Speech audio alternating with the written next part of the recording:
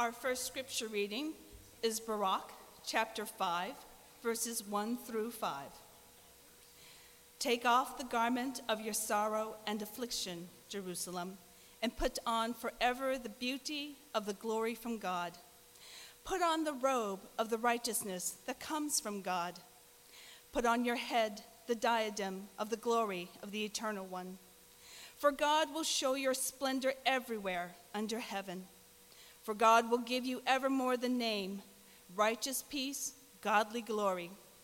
Rise up, Jerusalem, stand upon the height, look toward the east, and see your children gathered from west and east at the word of the Holy One, rejoicing that God has remembered them. This is the story of faith and faithful struggle. Thanks be to God. Our second scripture reading is from Philippians chapter 1, verses 3 to 11. I thank my God every time I think of you.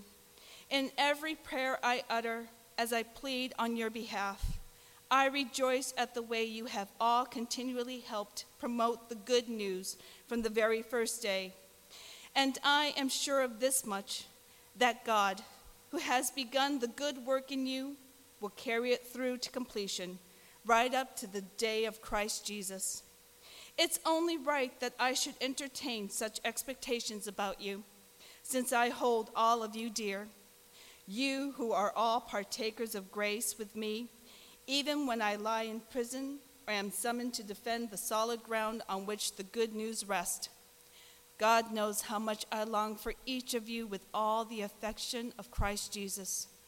My prayer is that your love may abound more and more, both in understanding and in wealth of experience, so that with a clear conscience and blameless conduct, you may learn to value the things that really matter, up to the very day of Christ. It's my wish that you be found rich in the harvest of justice which Jesus Christ has ripened in you, to the glory and praise of God. This is the word of God for the people of God. Thanks be to God. Amen. So there were two readings from Scripture this morning. You probably recognize Philippians, but you may be thinking, wait a minute, Baruch? That wasn't in the list of names I memorized in Sunday school. Baruch is one of the apocryphal works that we often find in the Catholic Bible, but for some reason it was left out of the Protestant Bible. Maybe it sounded too Catholic. But it was part of that Orthodox faith, and it was very important. These writings were very well known in Jesus' times. These were a part of the Scripture that he knew, and our New Testament writers, like Paul, knew very well. Part of our identity, centuries before Jesus, and all the way up to about 500 years ago, was found in these apocryphal works. Part of the magnificent gift that God gives us in Scripture. And it's a gorgeous piece of poetry. It's just beautiful. Listen, take off your mourning clothes and the oppression, and rather dress yourself in dignity. Wrap justice around you like a robe. It's the peace that comes with justice, the honor that comes with reverence that we hear from this person, this writer, this prophet, Baruch. Baruch was actually Jeremiah's scribe, and is yet another prophetic voice calling us to adorn ourselves in a new story. There are other storytellers that are there throughout this canon.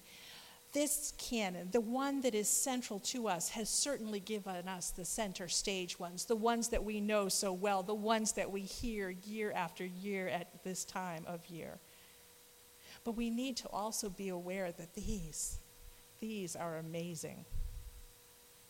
Our theme this morning is making a place at the table. And in that eWeekly article I sent, I told you a little analogy about musical chairs. I talked a little bit about it in the threshold moment this morning too, where we take a chair away and we assume that there's lack. We assume that there's not enough. And this beautiful poetry from Philippians, God's love is becoming more and more rich as we are filled with the fruit of righteousness. And in this passage, in this Philippians passage, it says that we may learn to value things that really matter. So what really matters? Certainly this time of pandemic has forced us or invited us to think about or to discern what really matters. Last week we talked in Advent 1 about hope, about making room in the inn. We thought about the child that is coming to us. We've cleaned out a room because we need to make a nursery, right? That's what the practical application would be if we were having our own biological child. But for those of us who are not the biological parents of this child, this Christ child, how are we making room? Deborah, if you could put up the first slide there. This week on Facebook, I posted this beautiful slide by Barbara S. Germier on how to be a manger. Be empty. Be sturdy.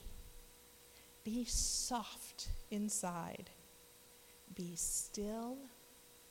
Be ready. That's what Advent is all about, isn't it? Finding that stillness within ourselves, preparing ourselves to be ready for the birth of that Christ child. And cleaning out for that new baby means there's a whole bunch of stuff that has to go on the yard sale or a rummage sale or to the thrift store or to, let's face it, half of what we own needs to go to the garbage. Nobody else will take it. I mean, even the thrift store will not take it. And it will not be sold at a yard sale. We are junk addicted. But God still loves us amazingly. So last week for Advent 1, we cleaned out and we made room. We talked about the hope of what was to come and fill the space that we cleared. Grace Amathio reminds us as we celebrate Advent too that there's going to be food served. You heard Miss Veronica talk about that table where food is going to be served. And we need to make room on this table for the new one who is coming to be with us. It doesn't matter how small our table is, you will find a way to make room for those who are loved, and you are loved. There's always room at the table. Marcia McPhee tells the story of a friend who had triplets, and they had a table, but they didn't really have enough money to get another table or 3 high chairs or whatever it took. So they cut 3 holes in the table and put in a child's seat. They bolted the child's seat underneath it so the kids could just sit right there at the table, put a little tea towel around them to make them comfortable. And there they had it. Room at the table for this blessing, this wonderful new addition to their family. They figured out a way to welcome the abundance that they had not expected in their lives, no matter how small the space they had was. That letter from Philippians that Veronica read is such a love letter.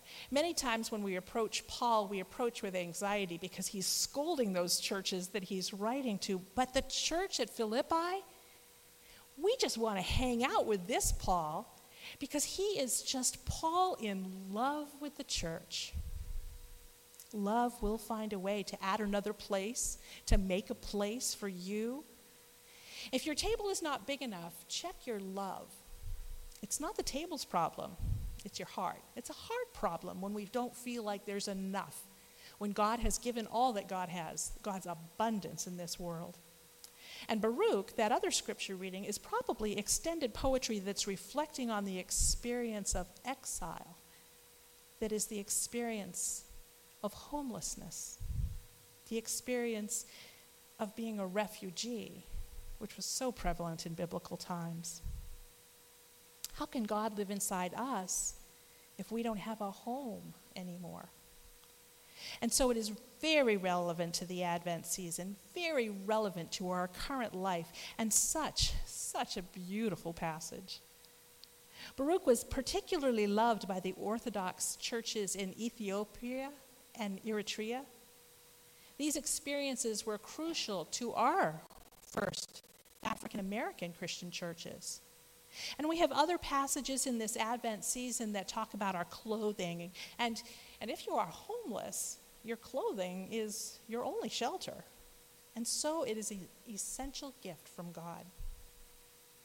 God clothes us with the peace that comes from justice, the honor that comes from a reverence for God. That righteous branch of our righteousness is something we participate in.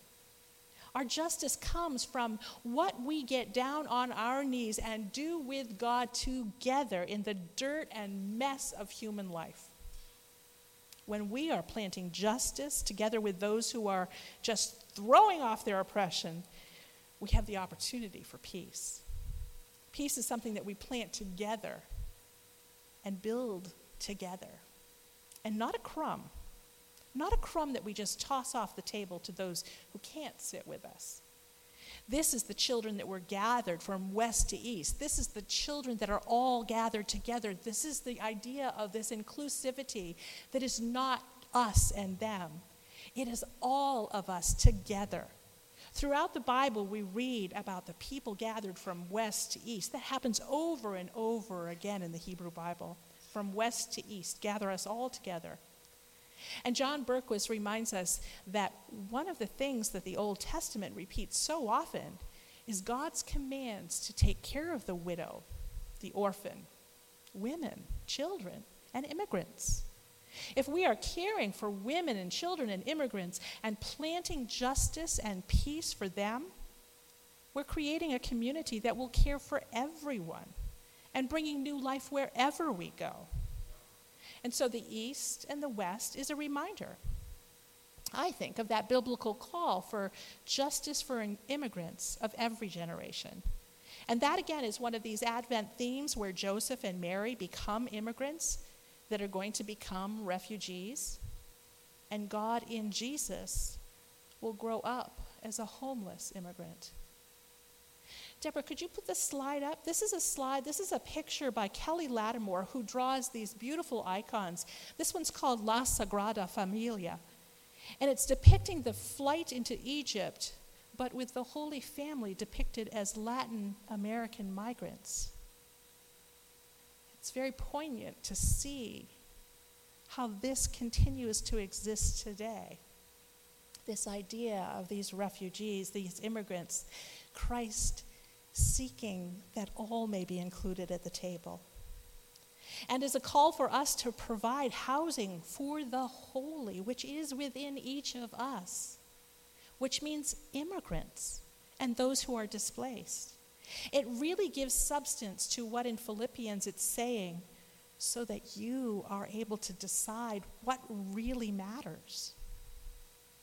This week, won't you join me in reflecting on what really matters to us and to God, and how to focus our energies on the whole world that God loves instead of just worshiping a part of it, as we bring peace to those who have been displaced, as we help those who've thrown off the garment of oppression and have been clothed with the garments of peace.